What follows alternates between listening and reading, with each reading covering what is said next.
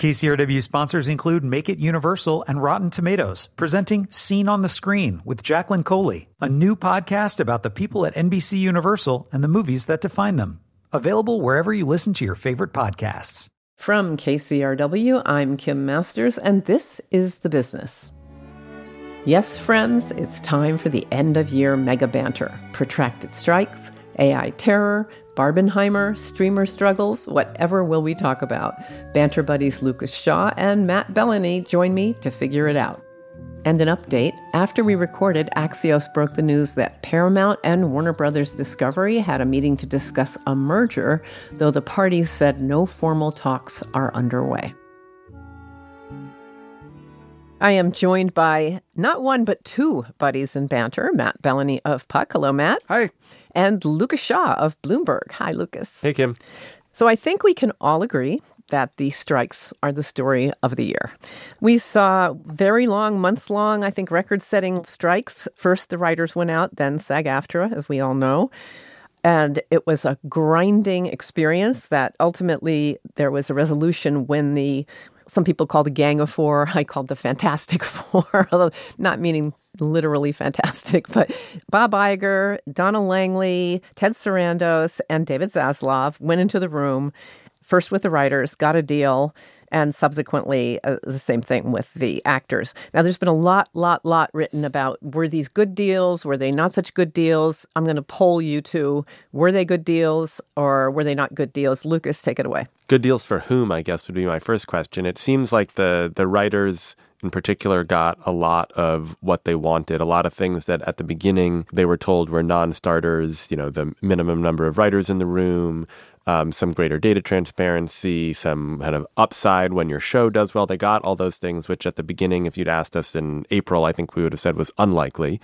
But not a good deal just in how long the negotiations went on and how much damage they did to the industry, to the town, to the economy. And that, I think, we'll see what the long-term ramifications are. I don't think that the increased cost that will come from these deals will impact output as meaningfully as people think. I think the studios were already going to cut back. But the big question looming over all of this is sort of, were the deals so significant that it was worth the pain in the meantime? Let me just touch on the actors. They also got quite a bit of what they wanted. And David Zaslav sort of, I think, surprised people by saying they were right about everything. Yeah, and I don't know that we'll ever know whether the cost of 6 months of work stoppage and the billions of dollars sucked out of the economy was ultimately worth it when you look at the gains made. The interesting thing for me is the AI issue, which we weren't even talking about this time last year, which became kind of the dominant narrative of especially the actors' strike, but I think the writers as well. And that's the big wild card here, because the concessions that the guilds negotiated from the studios, they could be meaningful. That could be a protector. In 10, 15 years, we're going to look back and be like, wow. I think sooner than that, honestly. But as this evolves, we're going to perhaps look back and say, you know what, this was the line in the sand to draw, and they were right to do this.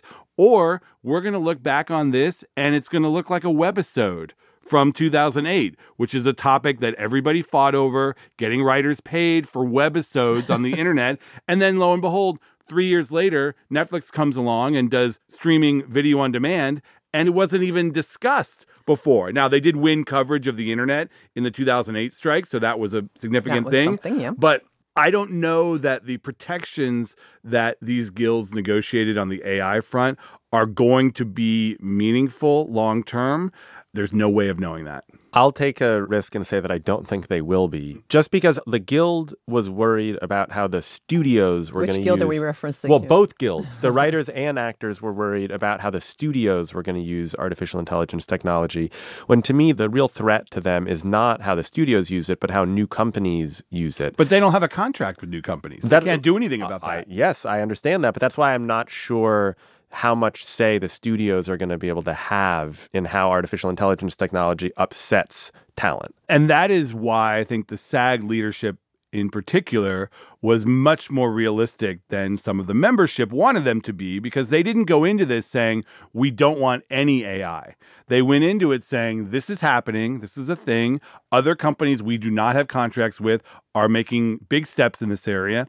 Let's at least get ourselves paid and credited when it's used and put some guardrails around it. Right. And I think that messaging was hard to communicate to the guild members themselves, which is why we saw the ratification vote lower than expected. But it's the right way to go, because if they had put their heads in the sand and said, no, we do not allow AI, that's not their choice to make. Yeah, they needed to get something. And we're flying kind of blind here, right? We know it's a thing and we know it's developing very quickly, but we're not sure what it will ultimately become. So yes, they put their marker down and they're hoping that that will be at least the entree to further discussion.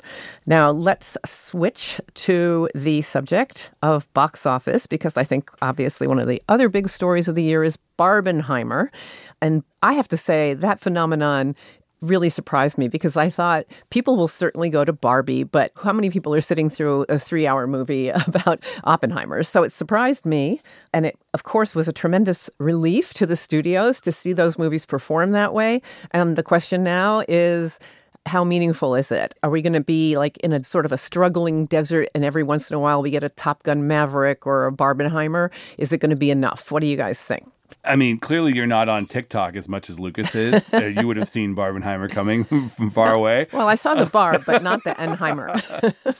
There's a breakout every year. There's some surprise that comes out of nowhere and appeals to a mass audience. So it doesn't surprise me that these two movies were hits. I think the fact that they fed on each other and that they leveraged the power of social media and especially TikTok to galvanize these very disparate audiences into this phenomenon, I think is significant, but probably not replicable. I don't think it can be replicated. I mean, they're going to try. I think every movie has tried since then to seed the memes, but you can't force something like this. You can set up an environment where you make it easier for it to happen, but you can't force this. Well, I can see, Mattel now has all these toy movies in the works, so I'm thinking they're looking at the slates and thinking, okay, Hot Wheels plus what? Like, what is the big serious movie that we can pair Hot Wheels with? You know what, though? The key is these two movies were broadly appealing to their core audience. They're successful because they're good. If either of these movies was bad, and I don't want to make value judgments on what's good and bad here, but using the barometers of audience scores and critics, both these movies delivered, and that is the key. They were fresh and original, and that is one of the big takeaways from this year, is that many of the franchises that were sputtering and were trying to kind of happen because shareholders wanted them to happen, not necessarily because the audience wanted them to happen. Yeah. I'm thinking of another Transformers, another Indiana Jones. Right. Mission Impossible. Very expensive and just didn't really get there. There were some of those franchises, though, where I think we were surprised by just how poorly they did this year. So Fast took a real dive. That had been pretty consistently, $800 million to $1 billion at the box office. Mission, I think people were surprised by how badly it did. Right. Certainly some of the Marvel and DC movies, even if they didn't look great, The Flash grossed less than $300 million. That's astonishing for a DC movie. I do think, look, I'm with you, Kim. I was not surprised by the Barb part. I was surprised by Oppenheimer. It's tricky to draw a lesson from it because the lesson of Oppenheimer is not, suddenly, big budget, long adult movies are going to work. It's not like Napoleon and Killers of the Flower Moon are setting the world on fire, nor is it that every toy movie is going to work. But we do live in this world where the movies that really work feel like cultural events. They're moments that people are talking about, that go viral on social media, that become sort of memes, right? Super Mario Brothers was that. Barbenheimer was that. And then you have examples in a much smaller way throughout the year.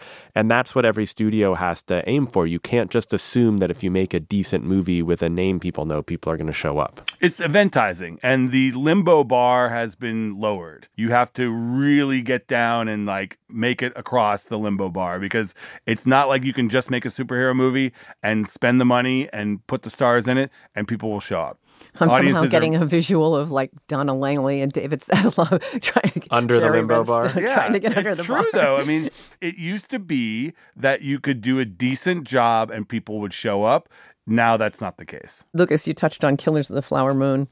That was a model, where Paramount looked at the movie and said, this is going to be too expensive because if Marty says it's 200, we know it's a whole lot more. They rewrote the script in a way that the studio didn't like, making the Leo into the not the good guy, but the not good guy. And Apple stepped in. And I think this is where our tech overlords are finding what many people have found about this business, which is, it's hard. The movie hasn't performed that well. I don't think it's going to be a huge magnet for the streamer. Do you think it's one of the favorites for the Oscars, though? Because every critic is saying it's the best movie of the year. And I have to admit, I'm a little mystified by that. I don't know. They don't get all the nominations. The question I have on Killers is, this was clearly a play for the Apple TV Plus streaming service. Right. They thought that by putting it in theaters, it would get a ton of attention, the awards stuff, and that people would sign up. But if you look right now, this movie is on premium video on demand for a big price. So Apple seems to be trying to milk more money out of this movie rather than dropping it on the service around the holidays where they could potentially get a bunch of people to sign up for Apple TV Plus to watch with their families over the holidays. Apple is made of nothing but money, so that is not really going to be a problem. But at the same time, they're learning, just as back in the day Coca-Cola did, that you can lose a lot of money very quickly on a movie that's expensive and doesn't work. Coming up after the break, more mega banter. You're listening to The Business from KCRW. KCRW sponsors include Make It Universal and Rotten Tomatoes. Join Jacqueline Coley as she hosts a brand new podcast, Seen on the Screen. Meet the innovative people at NBC Universal as they share their journeys, inspirations, and the movies that define them. Each episode is an intimate and fun conversation about the impact of film. Seen on the Screen is available now wherever you listen to your favorite podcasts. Introducing the KCRW donation car, designed to be recycled. This first-of-its-kind vehicle will save you time, space, and hassle by disappearing. Enjoy the luxury and comfort of turning your underused car into a donation worth hundreds, even thousands of dollars. The KCRW donation car, already in your garage, driveway, or on cinder blocks outside your house. Act now at kcrw.com/cars. This is The Business, and I'm Kim Masters. I'm talking with Matt Belloni, founding partner of Puck, and Lucas Shaw, head of Bloomberg's entertainment team, for our 2023 year in review. Next up, Amazon. Lucas, I wrote a piece, you wrote a piece, we both wrote pieces, and I can tell you that was a level of contention. I think yours was way more contentious than mine was. I don't know why. But I think because it was the first one. Fair. But we certainly were, in combat on that one. But it has been hard for Amazon, too, as we both wrote. And where does that go, Lucas? Unlike Apple, I would say Apple as a corporation hasn't focused as much on cost cutting. We've seen companies across the business world really firing, merging, doing everything they can to increase profits and look good to Wall Street. Apple has been the more stable of the two. Amazon has come under pressure and cut costs all across this commerce giant, and that has fell on the studio. They are being judicious about what they do and shifting the strategy. They've had some success this year with sports. Thursday Night Football has done really well for them this year. And they have had success on the entertainment side with shows like Reacher, which is out right now. Very popular. They're doing more of that. I think they're going to be the meat and spin-offs potatoes and whatnot. Shows, yeah, I mean, they are figuring out what their audience is. I just don't know what that means for their ambitions because, we talked about wasting money on movies. That movie Air that they put out earlier this year, I quite liked it, but they lit money on fire to release it. Yes. And I don't know how many more of those they're going to have the stomach for. And they have done that again and again with cool talent. And, one of the things in my piece was that Phoebe Waller-Bridge had a 3-year deal. I think they paid her $120 million. It produced nothing. And then they renewed it for 3 more years. So that is kind of the example. I mean, I'm a fan of Phoebe Waller-Bridge, but I don't know why you want to give her that much money not to produce. Or that much money in the first place. I mean, Fleabag, which was Right. the show that made her career, did not cost a lot of money. Right. Won a lot of Emmys for them, though. Yeah, it's one of the few shows that was sort of the HBO type of cool show, but they just had Not Reacher, though. Reacher is their bread and butter. Bosch, Reacher. Jack Ryan. Right, These are, right. These are the shows that... Yeah, middle of the road and very popular. And the cool factor, that's something they haven't quite seemed to master. I mean, they took a very expensive shot with Daisy Jones and the Six, and it kind of, and then they had really... the Jonah Nolan show that nobody watched, the one. Peripheral, I want to say. Yeah. You're forgetting the biggest bet of them all, the Yes. freaking Lord of the Rings show. Well, that failed to break out. And then Citadel, which is something that was just a bonfire of money. They reshot, they recut, and they renewed it. So. Although Citadel and to some extent Lord of the Rings are more in the vein of the type of show that you'd think would work for them, right? Like Citadel's a global spy show. Lord of the Rings is based on this huge hit. And I think, look, they make second seasons of those shows to save face. Or it's pre-baked into the deal in the first place and it's just not announced until later. So, Courtney Valenti has now come in. She's a veteran from Warner Brothers. She's running the MGM slate. And it'll be interesting to see what she does because she is a seasoned executive with a lot of relationships. And I'm sure she will be more disciplined. And that will be helpful in that part of the business. Or they'll make Candy Cane Lane 2, 3, 4, and 5. Is it bad that I don't know what Candy Cane Lane 1 is? I know. Eddie Murphy holiday movie. Oh, right. Yeah. So let me go back to the old world of traditional studios. Earlier in the year, in the spring, kind of was a shocker that Jeff Shell, who was the chairman and CEO of NBC Universal, was ushered out very quickly, allegedly because of a series, I guess, of affairs. They particularly homed in on this woman who had worked for the company in Abu Dhabi. I believe that maybe there was more to it than this one person, but he was gone, and that was very surprising to people. And then we saw Mike Cavanaugh take over, but he's not really a studio guy. He doesn't have experience in that world. So Donna Langley, and you could see this one coming from a mile away, greatly expanded her remit to include now television. So again, it will be interesting to see what she does because she has not been a television person. Otherwise, what do we think of where Comcast and NBC Universal sit in all of this, Lucas? It's one of the only places that seems, the Jeff Shell saga aside, stable.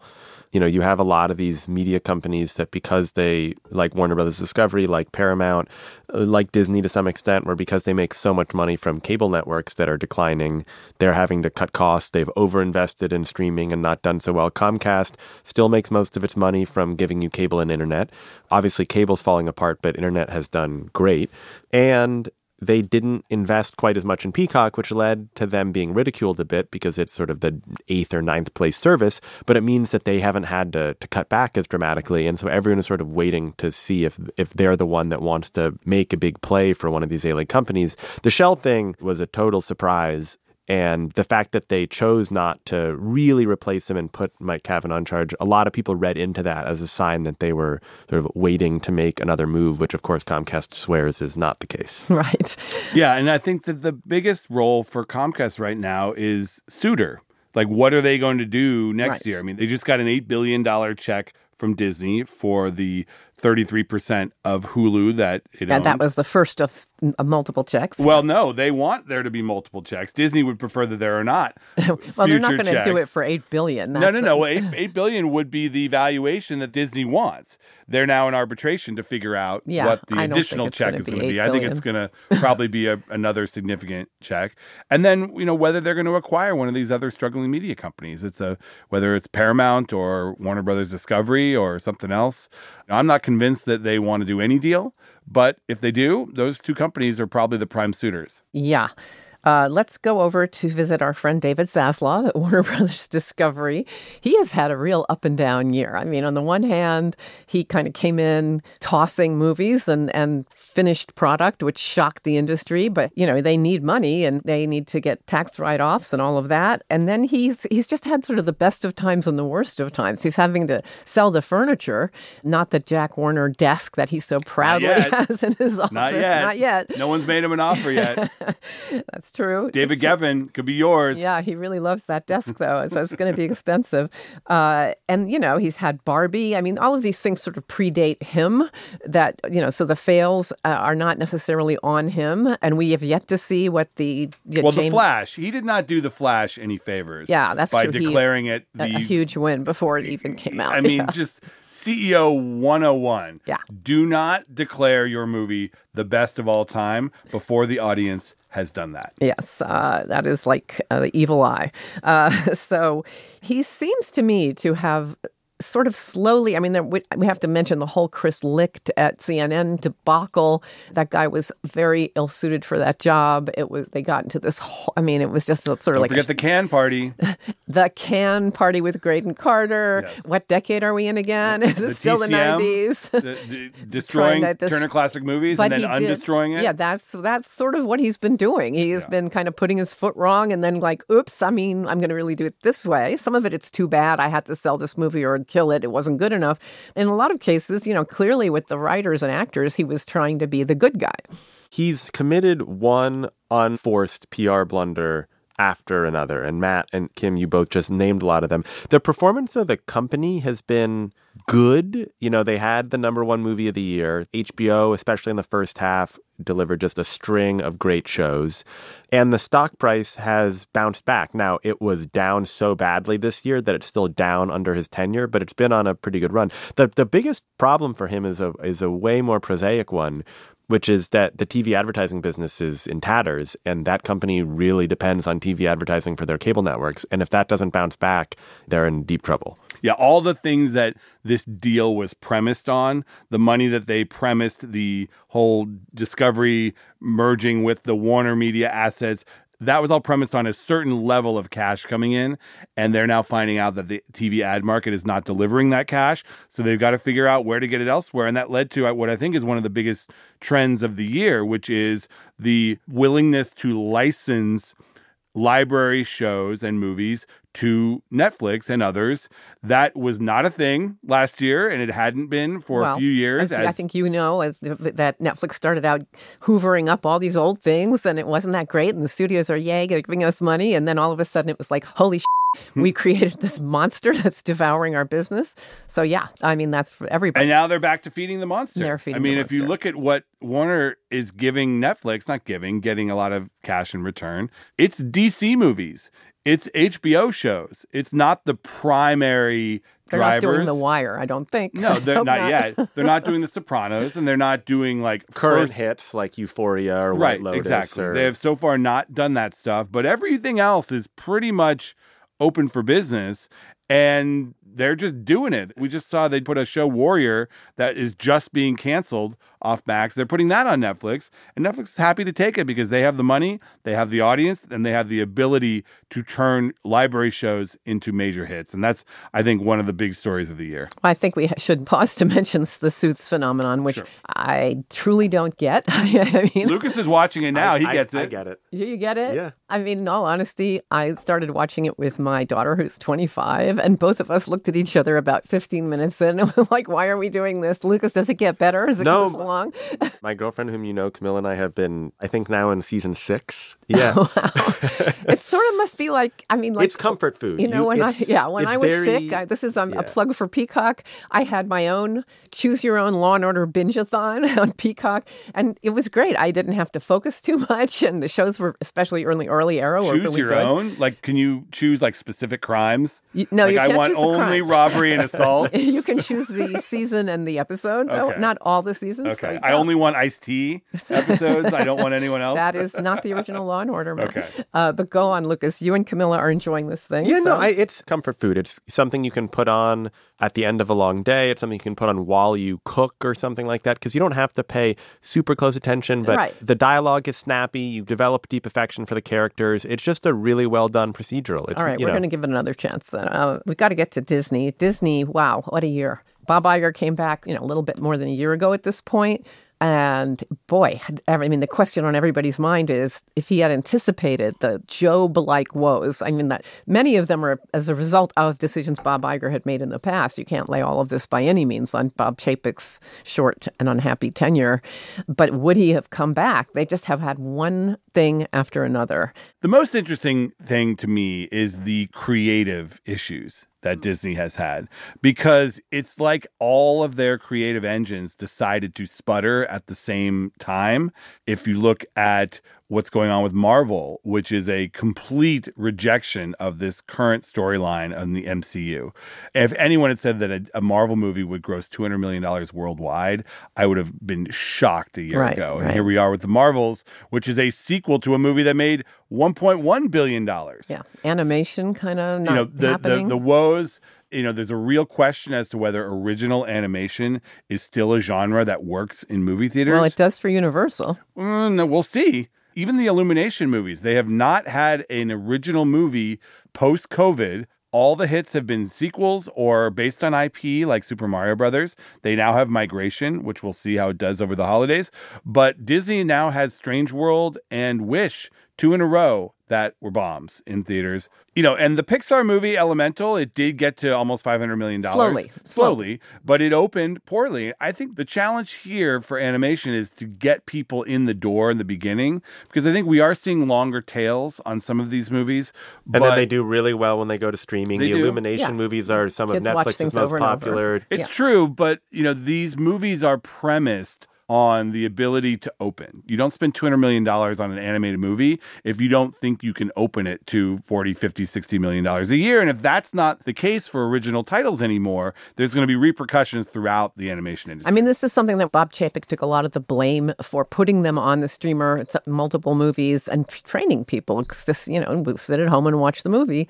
And I don't know whether you can unring that bell. Yeah, nobody knows the answer. I understood why they did it at the time. If anything, I probably thought it was a good idea because of the situation during the pandemic. But there is now just so much entertainment available at home that to convince people to go to a theater is really, really challenging. And not challenging. just in animation, Yeah, it's not just animation. But obviously for Disney, I mean, that animation is one aspect, but the stock is languishing. This has opened the door to activist shareholder Nelson Peltz teamed up with the embittered former Marvel chief Ike Perlmutter, and they've added Jay Rasulo, who was formerly being groomed as a potential heir to Bob Iger, but that clearly didn't work out. He's been gone for 8 years. And I just want to make clear what they want is 2 board seats. They're saying that the board is too beholden to Iger, and they want those seats, and they want to get themselves in there. So now we have this proxy fight underway, and Bob Iger cut thousands of jobs and slashed budget, and it's still not working. I don't know whether these guys have a better idea, but this goes back to, what else? Now they have a class action lawsuit that got a recently favorable... I mean, he looks vulnerable in a way that he really... Never has. Yeah. I mean, I think it's a shock to his system because he was the ultimate Hollywood royalty. But the thing with the proxy fight, which is not an actual proxy fight yet because they have not actually filed, what are the ideas that Nelson Peltz is putting forward? Well, they're going to tell us, theoretically, in the next month before the annual meeting. But Iger's doing all of the things that they thought he should do. I think the question is just, is the impatience with the stock sufficient to shareholders saying, let's try this? And it's honestly kind of surprising it hasn't happened at some of the other companies, right? That it didn't happen last year with Warner Brothers Discovery, that it hasn't happened at Paramount, which is partially because it's a controlled company. The thing that Iger can, I guess, be comfortable with or can retort is there is no company facing their problems who has figured out the solution, right? Like the one company kind of sitting pretty is Netflix, and they don't have the same problems. They don't have cable channels. Yeah. And they're not walking that tightrope. The other tale of woe, of course, has been Sherry Redstone and Paramount. I think at one time, all she wanted to do was to prove to her now dead father, her very difficult father, that she could run this company. And she just drove into it at the exact wrong moment when, as you say, all the legacies are challenged. So she's had a rough one, too. Yeah, there's got to be a resolution of this soon. This company gets less and less valuable every day. They have had offers from outside parties to take assets off their hands for billions of dollars. She has said no to that for some reason. This can't go on like this. They're going to find themselves sold for parts if they keep it up. Yeah, I mean, she's had the choice to sell for parts and hasn't done it. She's holding on, I think, for someone to come along and buy the whole company. Right. And that suitor just doesn't appear to be there. Most of the potential buyers I don't think are very interested. One of the only ones is David Ellison, and I'm also not sure how interested he is or if he would ultimately do the deal. Yeah, so plenty of people would buy parts, but not the whole. A lot of people would love to buy the studio, but if you buy the studio, then there's not much left for anyone else.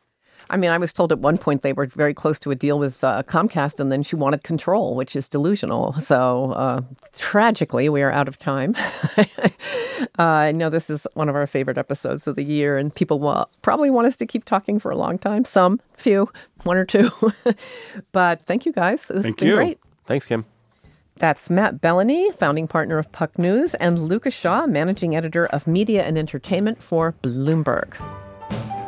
And that's The Business. Joshua Farnham produced and edited today's program with help this week from John Meek, who mixed the show. You can stream The Business as well as other great KCRW shows on kcrw.com or wherever you get your podcasts. I'm Kim Masters. We'll see you next week on The Business. KCRW sponsors include Make It Universal and Rotten Tomatoes, presenting Scene on the Screen with Jacqueline Coley, a new podcast about the people at NBC Universal and the movies that define them. Available wherever you listen to your favorite podcasts.